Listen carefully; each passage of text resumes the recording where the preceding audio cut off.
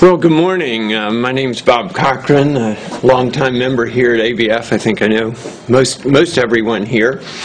I just earlier in the summer got back from what's a relatively unusual missions trip. I guess we're all used to short-term missions trips. Most of them involve evangelistic missions or medical missions, sometimes going someplace to maybe build homes. Well, I went on a legal mission. I'm a law professor at Pepperdine Law School, the director of the Newt Barr Institute on Law, Religion, and Ethics. A lot of the work that we've done over the last 5 years since we started it has been at a kind of a theoretical level. We'll do conferences, but in recent years we've started to send students around the world to work with groups like International Justice Mission and to get involved in what is, I think really God's call for us to be concerned about justice-related issues in addition to other types of issues. On this particular trip, we partnered with Saddleback Church. Many of you are familiar with it, down in Orange County. Rick Warren's the pastor. They have a justice task force. It's made up of lawyers from their church, and that church has kind of adopted Rwanda. And as many of you know, Rwanda has gone through just an awful genocide back in '94. They were divided between two tribes, the Hutus and the Tutsis, and that genocide, 1 million people were killed, slaughtered. I'll show some slides and talk a little bit about that as we go on, but it just devastated the country. And the country had a lot of challenges anyway. It's landlocked. It's a quite poor country. Saddleback Church has had over 10,000 member visits to the country of Rwanda. Individuals at their own expense going there for one thing or another. Within our group, there was a lawyers task force. There was also, I don't know why that's up, but anyway, that's Randy Travis and us. Anyway, I'll get this set up in a minute. Where was I? Yeah, Randy Travis wasn't in Rwanda with us. But anyway, we were the lawyers group, but within our group there were also counselors, there were firemen, there were police officers, and everybody was training different segments of the population in Rwanda to address the kinds of issues that they had. Our particular task, and I'll get into it in a little bit, was to our particular task was to deal with what's called property grabbing. Widows in Rwanda under tribal custom have no rights to property, and so when a husband dies, they would get pushed off of the property, and his family would take over that. That's actually against the law in Rwanda, and we focused on both biblical teaching and on teaching about the law to pastors. There are really two purposes. One, it seemed to us, was discipleship, to have the church address these issues within their own congregations. The other was cultural change, cultural transformation. I think the scriptures call us to be concerned with justice as well as other aspects of society and culture. Here's just some of the scriptural background for the work that we did, being concerned particularly with widows and orphans in our work. Deuteronomy, cursed is the man who withholds justice from the alien, the fatherless, or the widow. Exodus, do not take advantage of a widow or an orphan. If you do, they cry out to me. I will certainly bear their cry. My anger will be aroused, and I will kill you with the sword. Malachi, a swift witness against those who oppress the widow and the orphan. And then in James 1:27, religion is pure and undefiled before God the Father is this, to visit orphans and widows in their affliction and to keep oneself unstained from the world. And finally, sort of a central verse for those of us on the justice mission.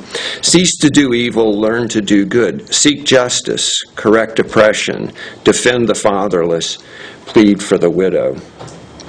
So seek justice was kind of our rally cry. Our original plan had been to fly to Chicago and then to Belgium and then down to Rwanda, which is the best way to get to Rwanda. Who can guess whether that is Chicago or Belgium? That could That's be good. The south side of Chicago, Bob. This is actually Dubai, which is 2 time zones past Rwanda. We got stopped in Chicago. They rerouted us through Washington, D.C., and then to Dubai, which is, as I say, 2 time zones past Rwanda, then back to Kenya, and then down. What was to be a 24-hour trip there became a 72-hour trip there. And it was interesting. Denise and I were Skyping. I was sitting in one of those chairs, and all these guys in turbans and flowing gowns would go by. They're all looking to see what Denise looks like. And she was looking to see what they would look like. This is also the airport there. I mean, it's more like a theme park. This is our group, as I say, firemen. We've got on the right a couple of Pepperdine students, but people involved in a lot of different things at the church. As I say, from Kenya, we flew down to Rwanda. And we really drew close to one another. As you can imagine, traveling 72 hours together, you can either be at each other's throats or you can grow really close. And here we look pretty happy. This is about 60 hours into the trip. We're doing pretty well, eh? This is the flight coming into Rwanda. Rwanda is an absolutely gorgeous country. This is what the whole country looks like in the countryside. It's rolling hills. It's lush. Welcome to Rwanda. What we did was to meet with pastors, and we would teach them. This is very typical of the dress of the pastors during our meetings in Rwanda. The official language is now English. It was French prior to the genocide. Maybe I'll explain a little bit of that later on. But the French were thrown out as having contributed to the genocide, and Rwanda then linked itself with the English-speaking African countries. But only about 10% of the population spoke French anyway. And now all the schools teach English, but the common language is Kenyan Rwandan. And there you can see some women pastors, and that's very typical of their beautiful dress. Again, our concern was with addressing a couple of issues, addressing both property grabbing and domestic violence. These are actually pictures of kids that some of the other groups talked with, some of the counseling groups, but they're just such wonderful pictures of kids. And they remind me of the domestic violence aspect of our teaching. Domestic violence is very common in Rwanda. It's a taboo subject. It's not discussed. Probably most of it is directed husbands versus wives, but children as well. And so many of these were just such wonderful pictures of the kids that we included them as well. For each of the topics that we're addressing, domestic violence and the property grabbing, We've developed manuals for the pastors. We have them both in English and in Kenyan Rwandan. They've been developed over the course of a couple years, a lot of our students being involved in developing them. And they're sort of unusual books, or they would be seen as unusual within the United States, because they've got sections that are scripture, followed by sections which are law, and sort of we tend to keep those two separate. But one of the things that I focused on was, in my teaching, was the importance of the law. Over there, because the Hutu leaders, the Hutu president, the Hutu regional leaders were very much involved in sparking the genocide. There's great distrust of law.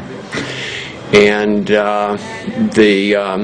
so part of what I said was, that the Christian church needs to critique the law. They need to be willing to challenge the government if they order a genocide or something like that, but also that in addition to the scriptural teaching about property grabbing and domestic violence, that looking to the law, particularly when it's consistent with scriptural teaching, is appropriate. This was one of the counselors that was over there. He talked to kids about drug use.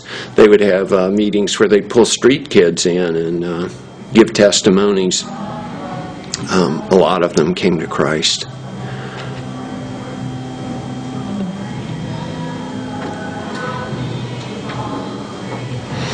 This is one of the teaching sessions. I'm working through a translator. Maybe 10% of the pastors spoke English, and we would occasionally use some of them as translators. But more often, within the large groups, we would have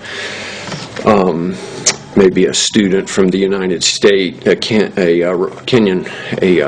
Rwandan student who was studying in the United States, serve as a translator. This is a young man who's actually at Cal Baptist now, who's Rwandan.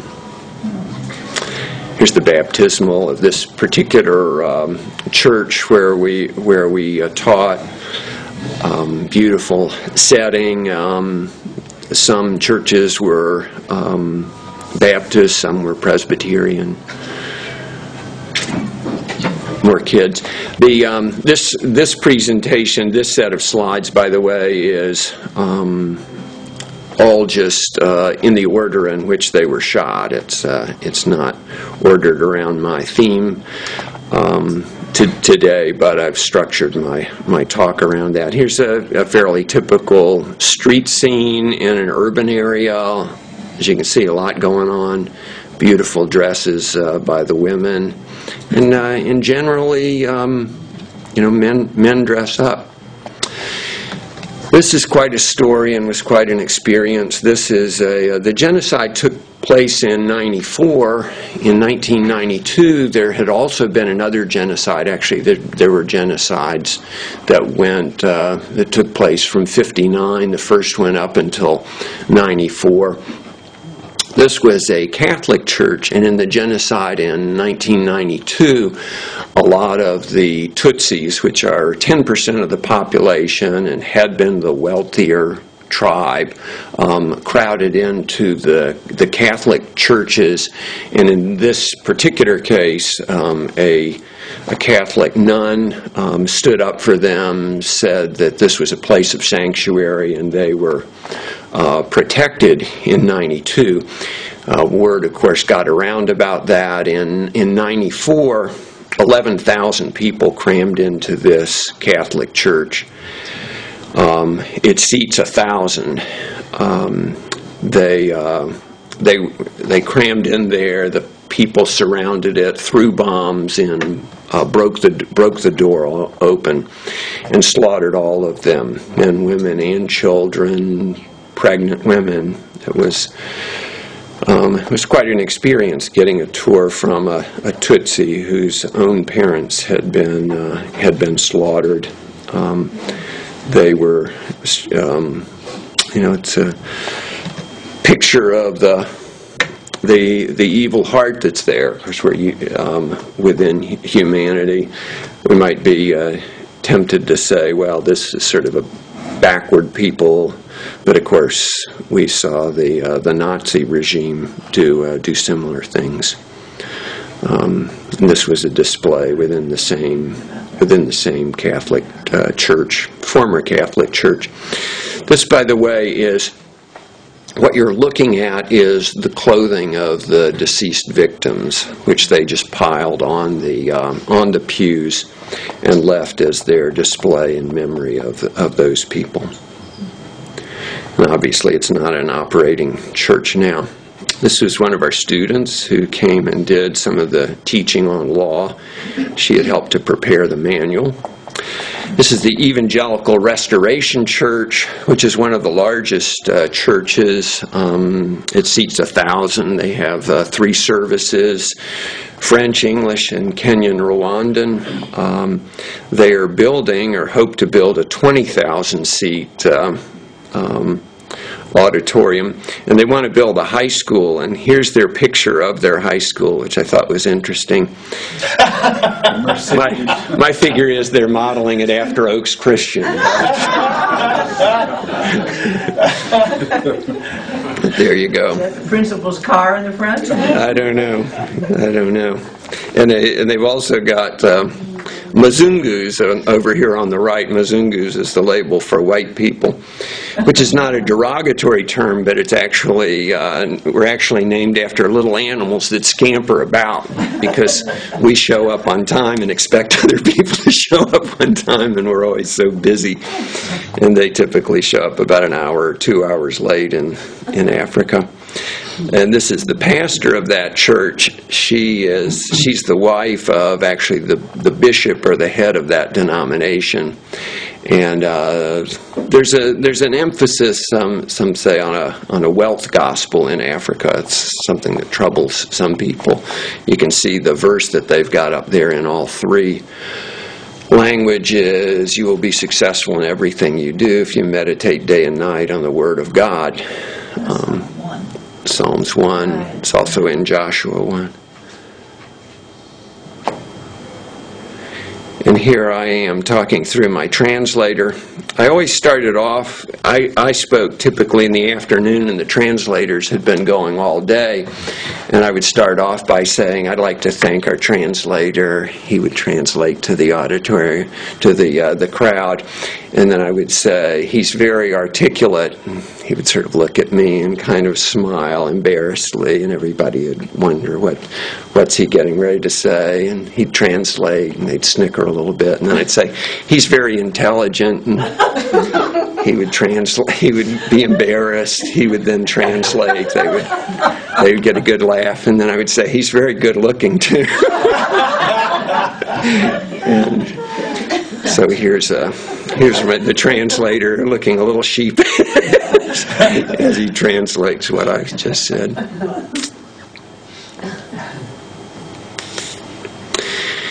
And then we would break down into smaller groups and typically get one of the English pastors to translate, so we'd get feedback about their reaction to what we were having to say and whether it would, what their challenges to it might be. It was very interesting in these sessions. What came out is that at the source of both problems, or one of the sources of both problems, both domestic violence and property grabbing, is the dowry.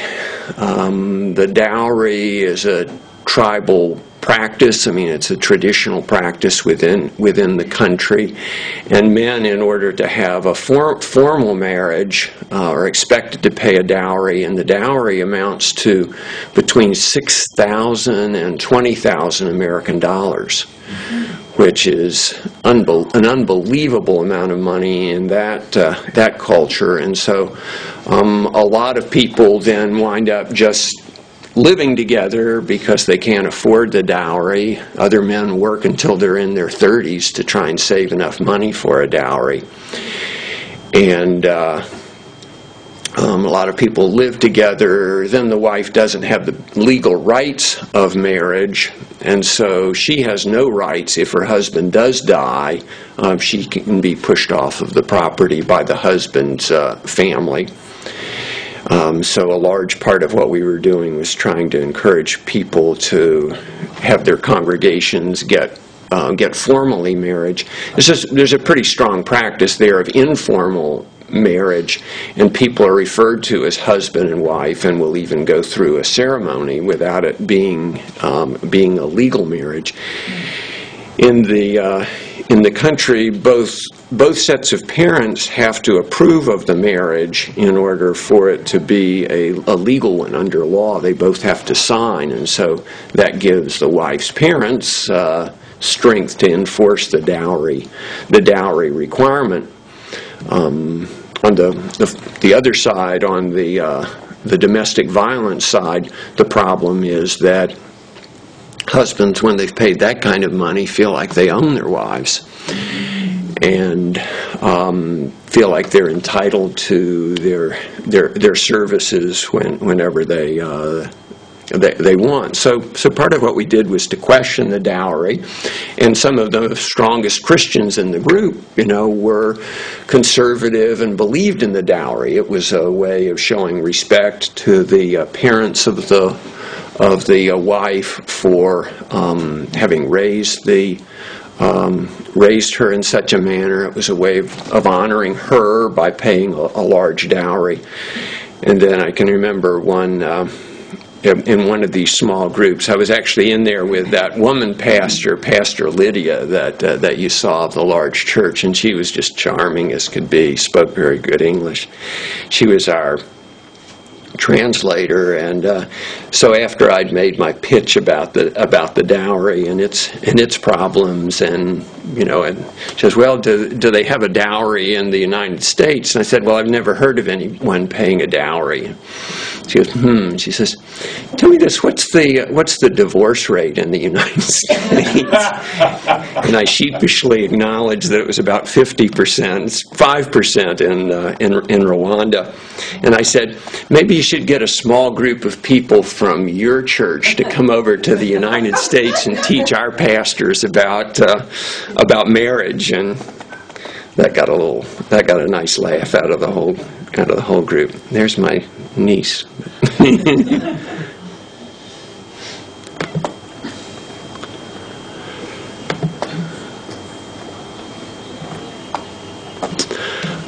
These are the two students that were with us.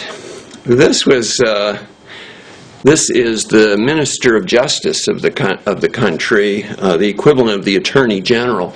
We had students that have worked for him and for justices in the courts in Rwanda. And so I'd had two students to work for him in the prior summer. I had one that was coming to work for him this summer who wasn't in town at that point. So I dropped by for just to kind of have a courtesy call. I had not made an appointment, but I just wanted to go by and say hello while I was in town.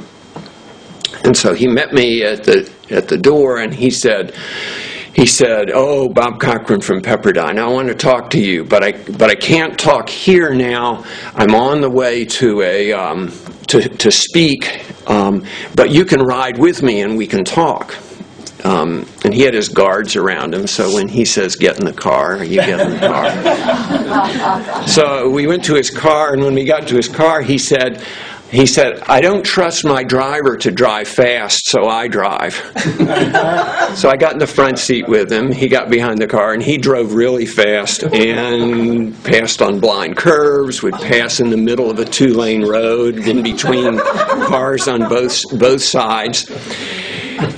And we talked about law on the way up, including the dowry and that sort of thing. It wasn't until we got in the car that I learned that it was a 2-hour drive up, and of course 2 hours back. Normally it would probably be a 3-hour drive up, but no, his driving.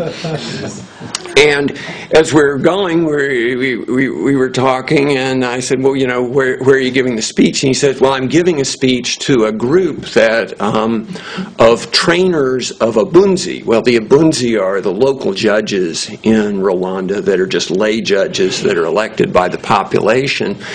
And I knew that the training of the Abunzi that very week was being done by a Pepperdine/Saddleback group in the northern part of the country, and my good friend Peter Robinson on my faculty was heading that group. And so when I walked in with the Attorney General of the country, my friend Peter was looking back and forth and wondering what in the world's going on here. Well, when we on the way back, I asked one question of the justice. I said, well, tell me a little bit about yourself. And he talked for 2 hours solid. And it was 2 of the most interesting hours I've ever spent. He was exactly my age, born in 51. He had been married the same number of years that I'd been married. His father was a pastor, like mine was. He described his father as being one of the early, very strong Christians, which is, I learned later, a phrase that has meaning in itself.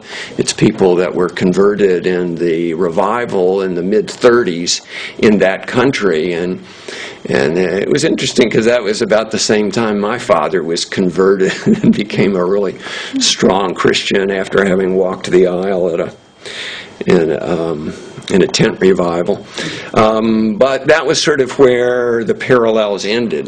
In the 1959 genocide, he and his family left the country and went to Uganda. And he said that he was raised in a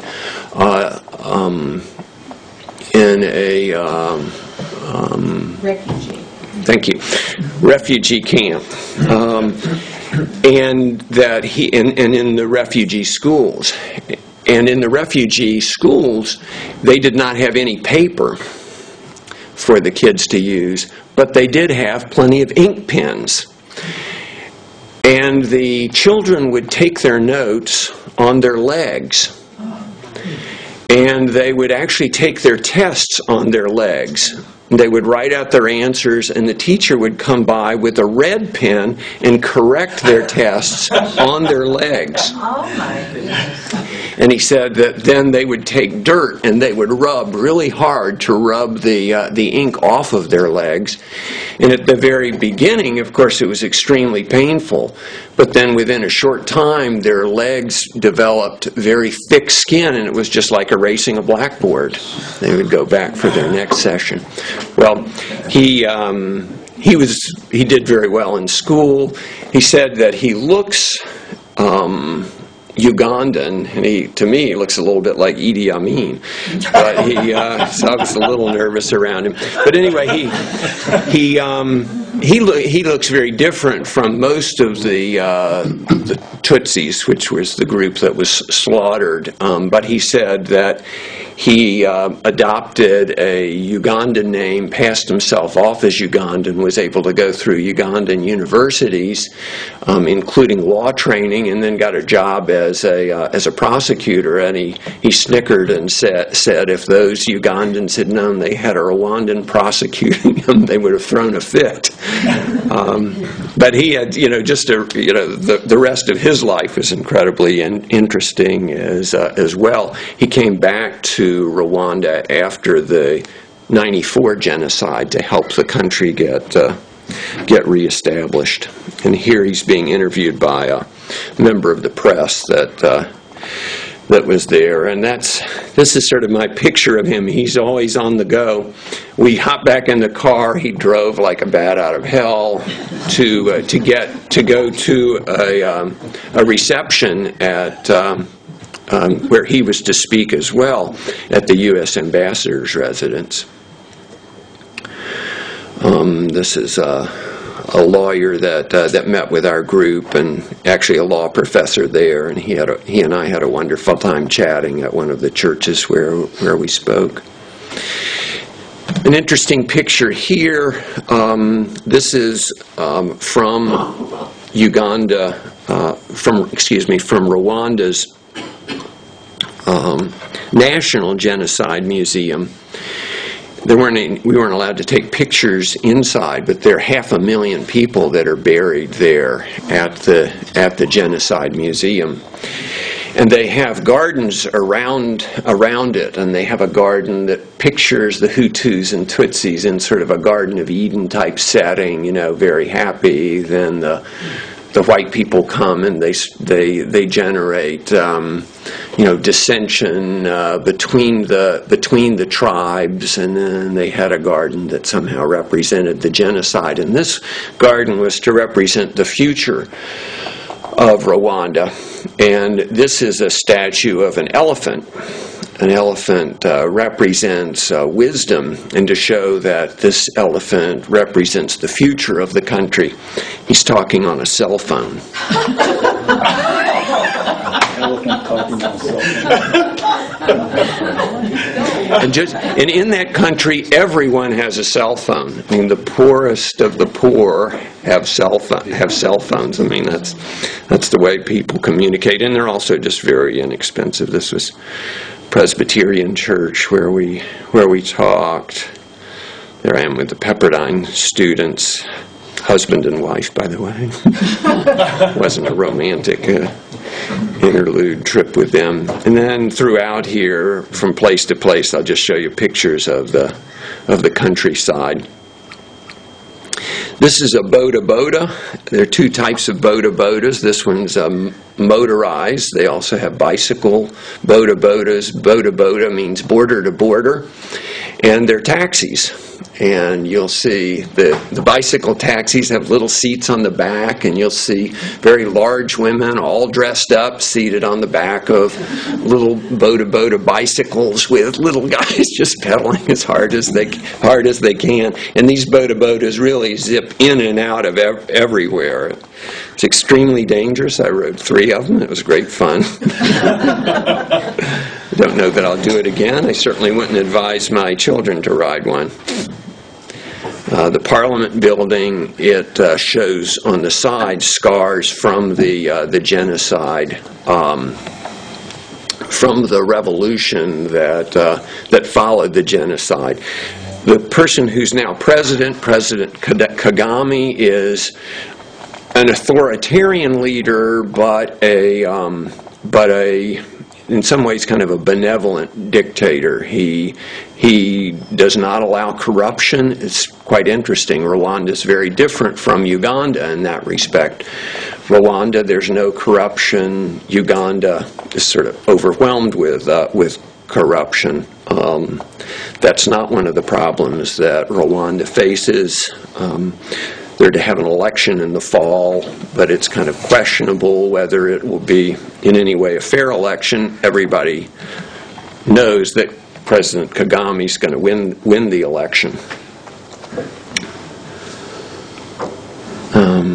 A boda. You can see the bodas have two helmets. It's kind of a question whether it's more dangerous to put one of those helmets on or to ride without a helmet. I did not wear a helmet. A picture of here of a couple of women. I mean, this is again. You're just struck by the brilliance of the dresses that are worn, even by folks that appear to be relatively poor. And I never saw any that were faded. And I asked someone about that, and they said, well, they're always washed in cold water because that's really all they have is cold water, and that so they don't fade, they wear out before they fade. And I'll just use this picture to illustrate the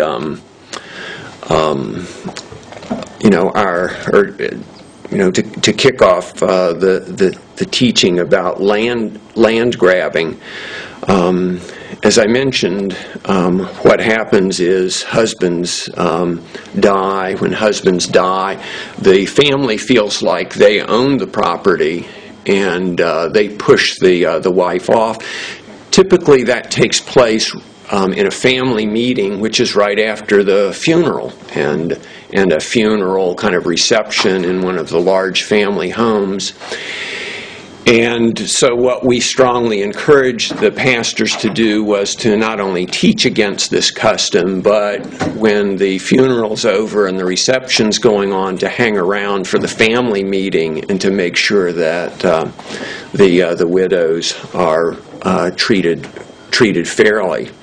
And you heard me earlier reading from some of the scriptural passages that we use. We also, as I mentioned, discuss the law. In order to have real rights, the wife, it must be a legal marriage, a registered marriage. And so we've encouraged that to take place. There have been some churches that have then had large mass weddings where many within their congregation would not have legal marriages, but they would have the registrar come to the church and they would have a group marriage, and 300 people would get married, confirming their marriages, and then register them in order to give the widow rights should the husbands die. And then interspersed here just some pictures of the gorgeous countryside.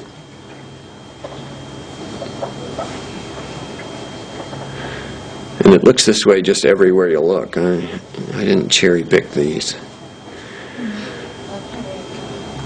Looks like Southern California. And the kids were great. You know, the kids loved to have their pictures made. Janelle took a lot of these pictures, but when she would take pictures of the children, they all wanted to see what they look like on camera. This is Lake Kivu, which is one of the areas where we stayed.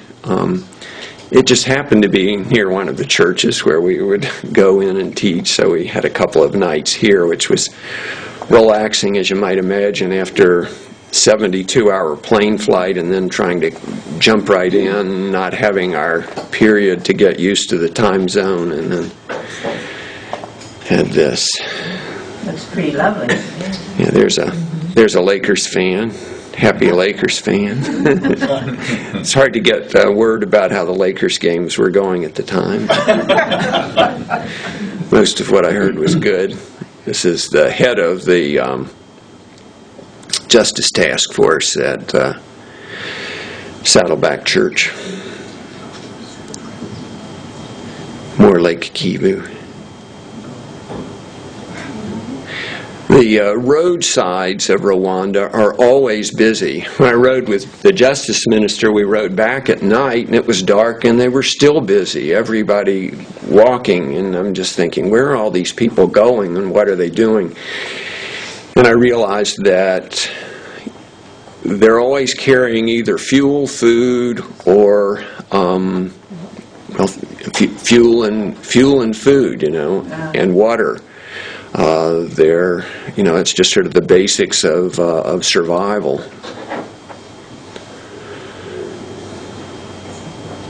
Wow. Some charming pictures. Well, I took very few. Most of them were taken by the students that we took, but it's just a gorgeous country. And the terrain then generates lakes like this, with sort of islands that are the tops of what would otherwise be hills. Is it an equatorial climate? Yeah. It didn't rain very much when we were there, but they obviously do get a lot of rain. I mean, it was one of the things that they said they got a lot of. And the kids just love when they see white people. We're sort of unusual, the Mzungus, but it's a very happy, gentle people. The grown-ups as well. I mean, to envision this country, people engaged in a genocide is just, really hard to imagine. What I've heard is that they're very compliant people. When they were told to start the genocide, they started the genocide. Kagami's forces came in, said, "Stop the genocide." The genocide stopped.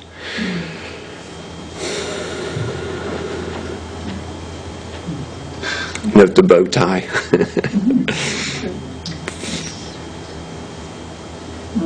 Beautiful. Yeah, this is a minister's wife at one of the churches.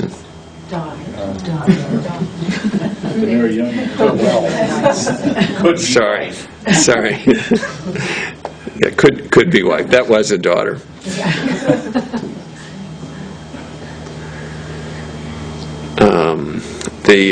The ministers would always begin each one of the sessions with singing. And most of the songs I didn't recognize, and they were sung in Kenyan Rwandan, so I didn't know what the words were as well. But there were two songs that this group, which was in one of the more rural churches where we taught, sang, and they were "O Love of God" and "Nothing But the Blood." Oh, wow. And they sang them loud and boisterously in Kenyan Rwandan, and the tune sort of varied a little bit, but was basically the tunes that I was raised singing those songs to when I was a kid. Jim, when do you think the last time we sang "Nothing But the Blood" or "O Love of God" here was? It would be a while, but it brought me to tears. Even thinking about it, bringing me to tears. But I joined in and I just sang boisterously in English, and they seemed to enjoy that.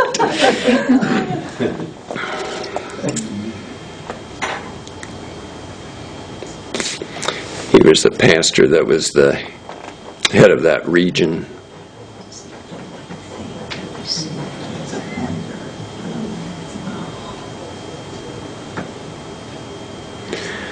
That little girl's quite the ham, isn't she? She's in a lot of these pictures. She is. She kind of followed the camera around. Darling.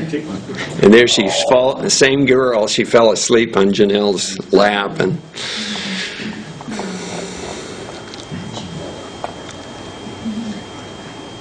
these are just some local people that were walking by the church.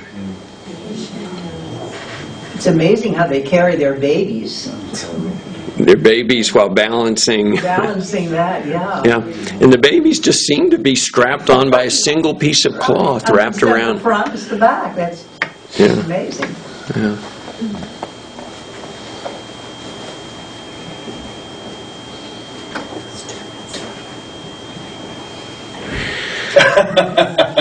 This guy, the guy that's with us, he was actually the head of the overall head of the mission. He's a retired Los Angeles police officer and detective, and he probably weighs 300 pounds. And as you've seen, there's not a single fat person in the whole country that's Rwandan. I mean, they eat actually pretty bland food, but they also walk everywhere. And so he's been given and has adopted the name the Big Mzungu. Everybody knows him as the Big Mzungu. And he also, in addition to being a expert marksman and trainer of officers and now guard for celebrities, is very good with balloons. And the kids, and the kids just had a blast with him creating hats for them out of balloons. He packed balloons with him to bring. That's great. Yeah. Well, it's interesting. You want to take gifts over there so you can give them gifts, and so the balloons were something that's light that you can pack.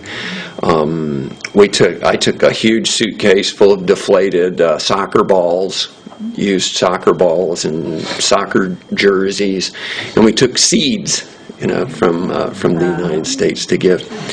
Here's just a picture of us at our lunchtime going through and getting.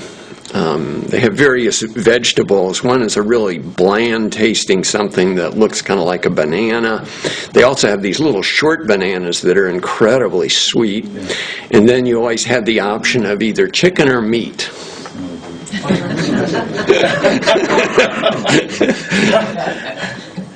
You didn't ask. And then the water over there, you have to be very careful not to get any water, and so they'll serve bottled sodas right there. And I made the mistake of drinking it from the bottle. I wound up with a little dysentery. But you drink from the bottle with a straw is what's you saw me earlier drinking from the bottle with a straw. Just some of the teaching that's going on. This was one of the hotels where we stayed. I think we're still in Lake Kivu.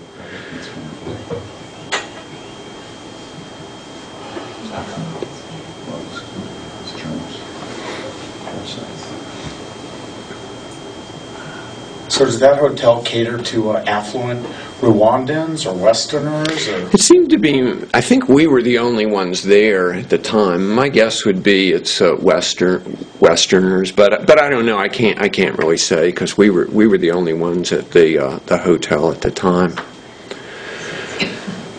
Bob, I bet you can't swim in that lake, right? There were some that did. And they were told it's okay, but they got contrary advice from others, and I didn't join them. Was my translator, and he was also my roommate during the time there, and we've remained friends and exchange emails. He was very interested in the book that I was reading, which was about justice from a Christian perspective, and so I sent him a copy of it. He's a pastor, but he's very interested in reconciliation of the various tribes there. The country has basically just kind of put a lid on discussion of conflict between the tribes, and the official position is that there is no conflict anymore. But once they start having elections, people say, there's no doubt that a Hutu would get elected. They're 90% of the population. The current president's Tutsi, Kagame, and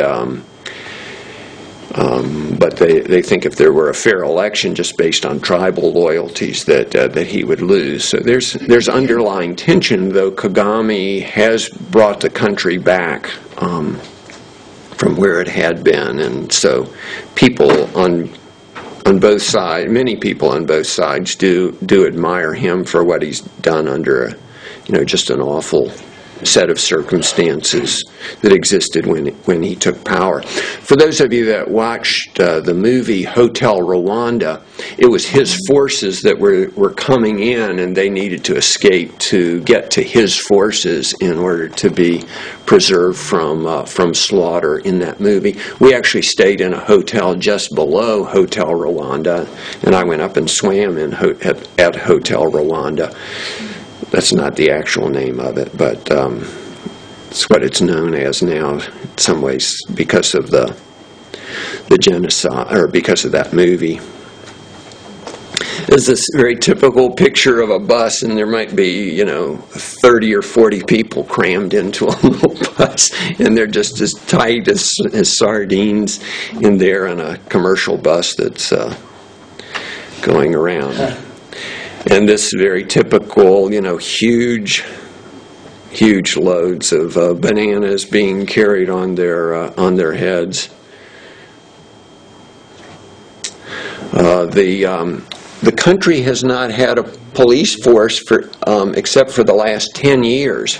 And so these are actually 2 firemen and then the big Mzungu who were there. And he's known even among the police in the country as the big Mzungu. And they go and he's doing training of police, and they had a nice ceremony for them.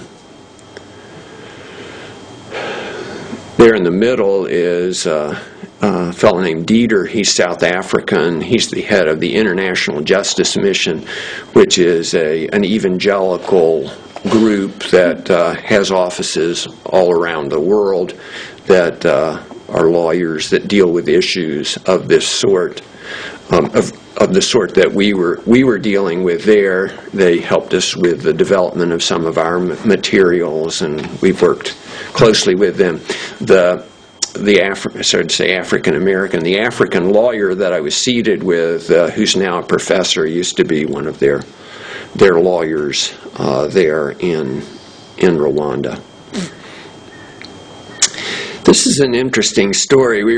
Our bus got ahead of the other one, and so we had to stop and wait, and so we stopped at this parking lot in front of a gas station, and sort of developed a crowd, a busload of Mzungus. And there you see, a lot of people that are wearing what is obviously clothing that's been passed to them from the United States. And this guy's jersey I recognized as being a Washington Redskins jersey.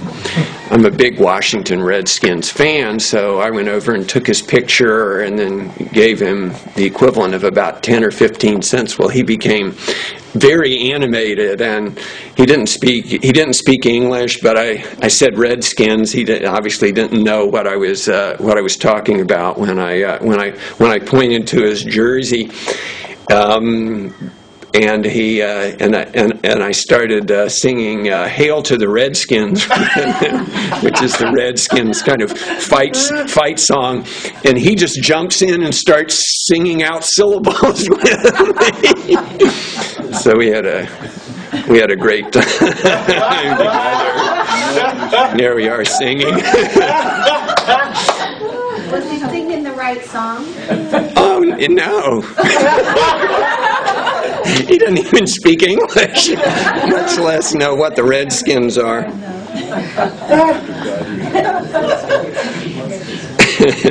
So we're number 1 here.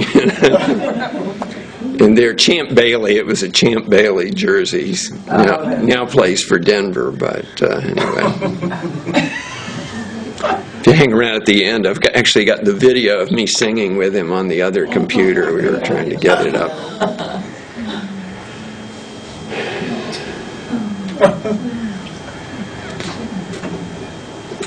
Wow, look at that. That's good. That's quite a balance act. And this, I don't have many pictures of this, but this is what you see. I guess you see, when I said people hauling fuel, this is what I was talking about. They're hauling wood, I guess, to burn, to cook things on. And you see, once again, just a gorgeous skirt, really vibrant, pretty colors for very menial labor. Water to drink, I guess.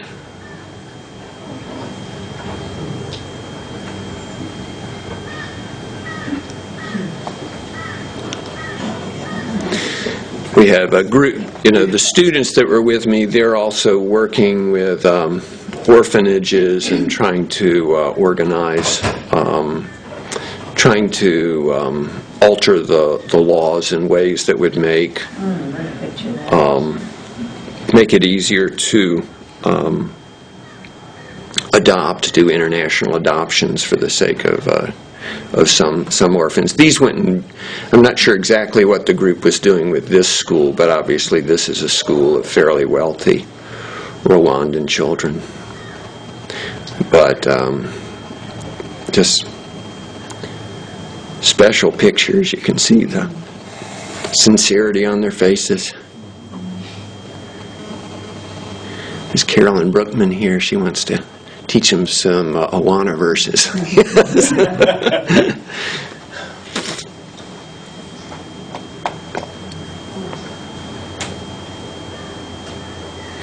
Here's one of our firemen.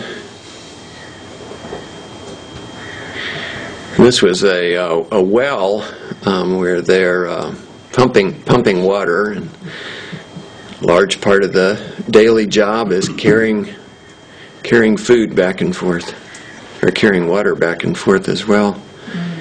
This is a pump that those of you that contribute to World Vision will occasionally get ads where you can buy a pump for a third world country for a relatively modest amount of money, and they'll show you the pictures of the pump and how it works. And this is that style pump. Whether this is a World Vision pump or not, I don't know.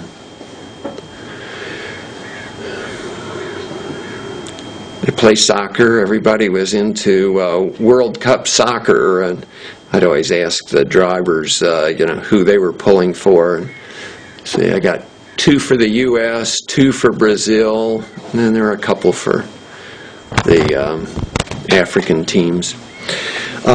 These are convicted genocide people. The genocide.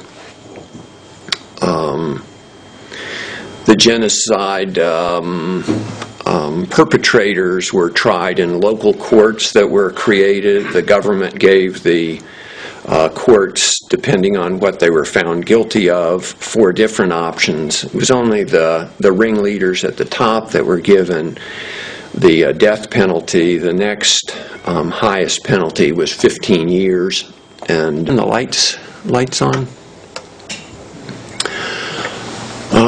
So as you can imagine, it was an incredible experience to go there and to be a part of both ministry. I'm confident I learned a lot more and was affected a lot more than anybody that came to our sessions. And I've spent the last several weeks, debriefing all of the different subjects that are raised by what you've seen.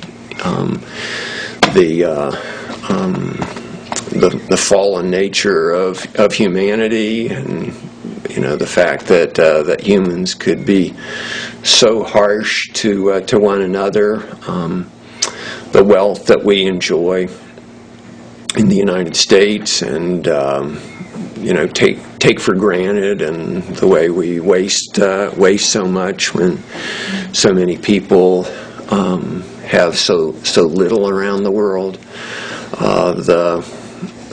The fact that our government, which we like to criticize and do criticize, and I would criticize about many things, but the many aspects of it that we just take for granted, and the kind of safety and security that we enjoy. I didn't show you pictures. I didn't really have many pictures of Uganda, but my second stop was a week in Uganda, where I spent the week with our students who are working for judges there. In Uganda, there's just incredible corruption. Most of the corruption is on the executive side rather than the judicial side of the government. But it's very typical to be asked for money for just about any kinds of service. I spoke at Uganda Christian University there to the law school, and also to the law school's IJM chapter. And the question they would ask would be, can you be a Christian and a lawyer? Well, it's a question that I get a lot here. But they have very different challenges there, because a lot of what lawyers do there is pass bribes from clients to others. And they were shocked when I told them that in the 5 years that I practiced law, I'd never been asked for a bribe by a police officer, a court clerk, or a judge. the head of IJM in Uganda told me 5 times just in the past in the first 5 months of the year, he'd been asked for bribes of one sort or another. When I met with IJM, they had a local lawyer who said the prayer, and his prayer was basically one of looking forward to God's return because we're in such a corrupt world, it was sad. Now, what I told them all was that in addition to hearing about all the corruption in Uganda, the other thing that I hear and saw evidence of is incredible revival that's sweeping the country, and indeed large parts of Africa, to the great surprise of a lot of people who thought when the colonialists got out, Christianity would die down. And so I told them, it seemed to me that you, the students at Uganda Christian University Law School, and it's just a thriving, growing law school, are the hope for changing this. And I said, become lawyers, wrestle with the system, and you're the ones that can change it. And it was interesting, the timing of it all. At just the time that I was in Rwanda, my first stay, there were 5 judges from Uganda who were at Pepperdine learning about plea bargaining. They don't have plea bargaining there, and people just sit in jail for years and years and years with no hearing. And so we had suggested, well, maybe you should. Actually, our students who had been working for the judges said, well, why don't they work out pleas? What? And sort of, well, what's this plea bargaining? Where can we go learn about this? And so they said, well, you can learn about it at Pepperdine. So we quickly put together a program. So they were there, and then when they had returned just about the time that I had, so I met with the head of the criminal court in his office, and again went by for what was to be just sort of a 5-minute courtesy call, thank him for having our students and help to build that relationship. Well, we spent 45 minutes together, and he very quickly started sharing from his heart about how difficult the situation is there in trying to institute justice, even as the head of the criminal court in the country. He pulled out opinions that he'd written where he just lambastes the prosecutor because the prosecutor had obviously just dropped the ball, and I think implicit in that was he dropped the ball because maybe he had himself been paid. And the justice started tearing up and, how can this be changed? So I mentioned to him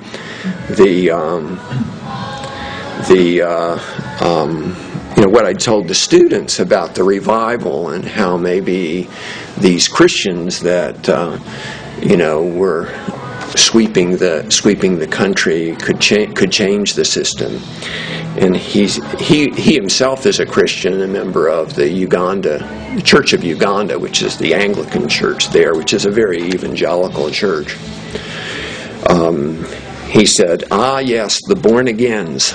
That's the label they use for them. The born-agains, he says, the problem is that not many born-agains become either lawyers or police officers. But hopefully that will change.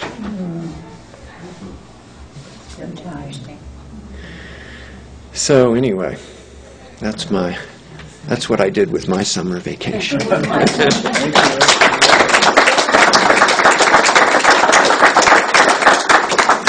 Maybe we'll take a few questions. Is it Maggie? So how did the Tutsis then become targeted by the Hutus? Well, at least the story that's told is that they were the two tribes were played off against one another by both the French and the Belgians, who were the colonialists there. That they had initially they raised the Tutsis up and made them the leaders and sort of the overlords of the Hutus, and that great hatred then developed, and the Tutsis became the educated class, the ones that spoke French, the more wealthy class, and that occasionally then when the Hutus would initiate opposition to the French and the colonialists, then they would prefer the Hutus, and so that at least, I suspect there was racial tension prior to that, but it was at least exacerbated by the Westerners that were there. Was it another hand? Yeah, You Fred. didn't show anything about like sanitary facilities and how do foreigners or Oh. deal with that? Yeah, well, you didn't want to see them. Some of the churches just have open pit toilets that you go on a path to around behind the church. As far as drinking water, it was always bottled water. It's hard to get into the pattern of, you're usually thinking of water as a cleansing agent and washing your hands with water and brushing your teeth and rinsing your mouth out with water. Well, there you have to do everything with bottled water. There's I guess my guess would be that Saddleback has sent over people from their congregation that are involved in, maybe engineers and others. You saw the wells that were set up. I guess one thing to think about coming out of it is, what's your profession? Does your profession have something that could be offered to people over there? I think most lawyers have never thought about the idea that you could be of help to another country, but we were there with policemen and firemen and counselors and others, and it's a very needy country. Well, then the water that the kids were pumping out of that well and carrying home in the yellow canisters, can they drink it? That would be the water that they would use, and I guess they would, be sick occasionally, develop immunities, but, they're not all drinking bottled water. With the land grabbing, obviously it's a huge problem, but what percentage would you say of the time does it occur when these husbands die? It's curious. Yeah, we didn't get a good feel for that, but it happens enough that they didn't say, well, this isn't a problem in my village. We never got, that sort of a response from people, and it's enough of a problem that, for example, we were doing that in Rwanda. It's a problem in Uganda as well, and in Uganda, the whole focus of the International Justice Mission Office, which includes probably 7 or 8 lawyers, most of them local lawyers, their whole focus is combating land grabbing in just one region of the country. How did this trip impact you personally, spiritually? Did you come away with a different way of thinking about things? Or? Well, I shared a little bit of that. I think the sense of personal possessions. I haven't worked. Haven't figured out all of that. But you see people who are living and very happy in much simpler circumstances. It makes you grateful for what you have. You know, going through 72 hours of of travel, sleep deprivation, and that sort of thing. All the time zone changes. You know, there was a lot of time when I was just sort of wide awake in a dark airplane, praying, and you know, it was wondering whether we'd ever get there. And just an interesting sense of, you know, that God had sent us on a mission. I mean, we were reinforcing one another that God had sent us on a mission, and we saw many of the troubles that we faced as being, you know, generated by the devil, who did not like what we were up to. I mean, just at every turn there was some problem that we were running to, and we Opposition. fought our way through it. Carolyn? Bob, how many students from Africa, Uganda, and South Africa, how many students have you had a chance to interact with as long as you've been at Pepperdine? Oh, actual African students. I don't. I think there've only been just a very few. I mean, they're not really trained in a way that would make them eligible to jump to the law school. Now, we do have some that are at Pepperdine in the undergraduate school, but very little interaction here. Because I could see where that would probably, as time go on, you know, you're putting seeds out there. Yeah. Yeah, and, you know, I mean, I'm sure they would love, you know, a lot of people there would love to come and study in the United States. And we had just, Pepperdine has started a scholarship program. We have our first student coming from Uganda under that program this fall. California Baptist has for a long time had a really good program of that sort, and they have an arrangement worked out with Rwanda where Rwanda pays part of the tuition and Cal Baptist waives the vast majority of the tuition, and they have students that are there studying engineering and pre-med. And one of the students that I pointed out was one of the engineering students that's probably getting ready to come back to Cal Baptist now. Yeah, but of course it's extremely expensive to study in the United States for them. Pepperdine is. Didn't I read that some of the basketball players are doing things in their, you know, in cities over there? I think, you know, we get that kind of news. Yeah, and we've got some players who are from Africa. Manute Bol, who unfortunately just died, is from one of those countries. And Pepperdine is actually our mutual friend Peter Robinson is in the middle of talking with Uganda Christian University about possibly establishing a joint program there that would focus on dispute resolution, which of course is at the root of this. So what kind of media do they have there? Did you see a lot of radio, TV, newspaper? Not a lot and not very much, but some. I mean, they get a lot of European media that comes in. They get CNN. It was interesting that I thought some of the most objective and best reporting that I saw, because of the time, as you can imagine, with the time zone, a lot of times I'm sleepy during the day over there and wide awake at night. So I had time to sort of flip around among the channels. And a lot of the best reporting that I heard was on Al Jazeera,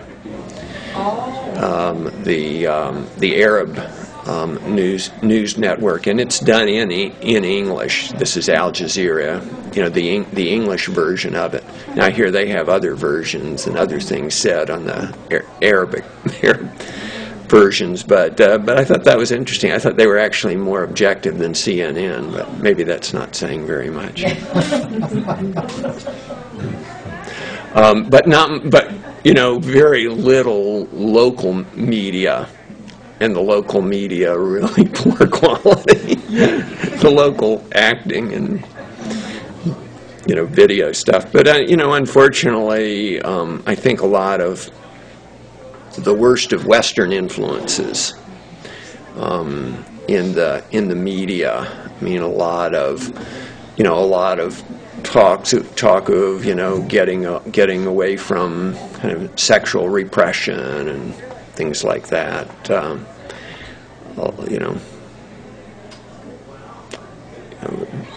Big focus on personal autonomy, choosing who you want your sexual partners to be, but safe sex. I mean, some of that is you see is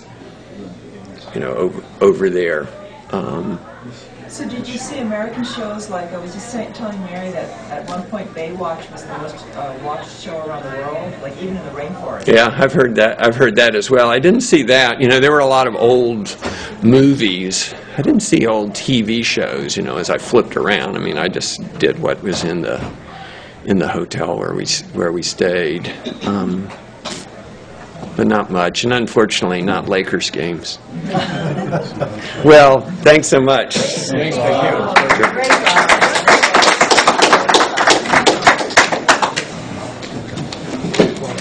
I hope you'll make Rwanda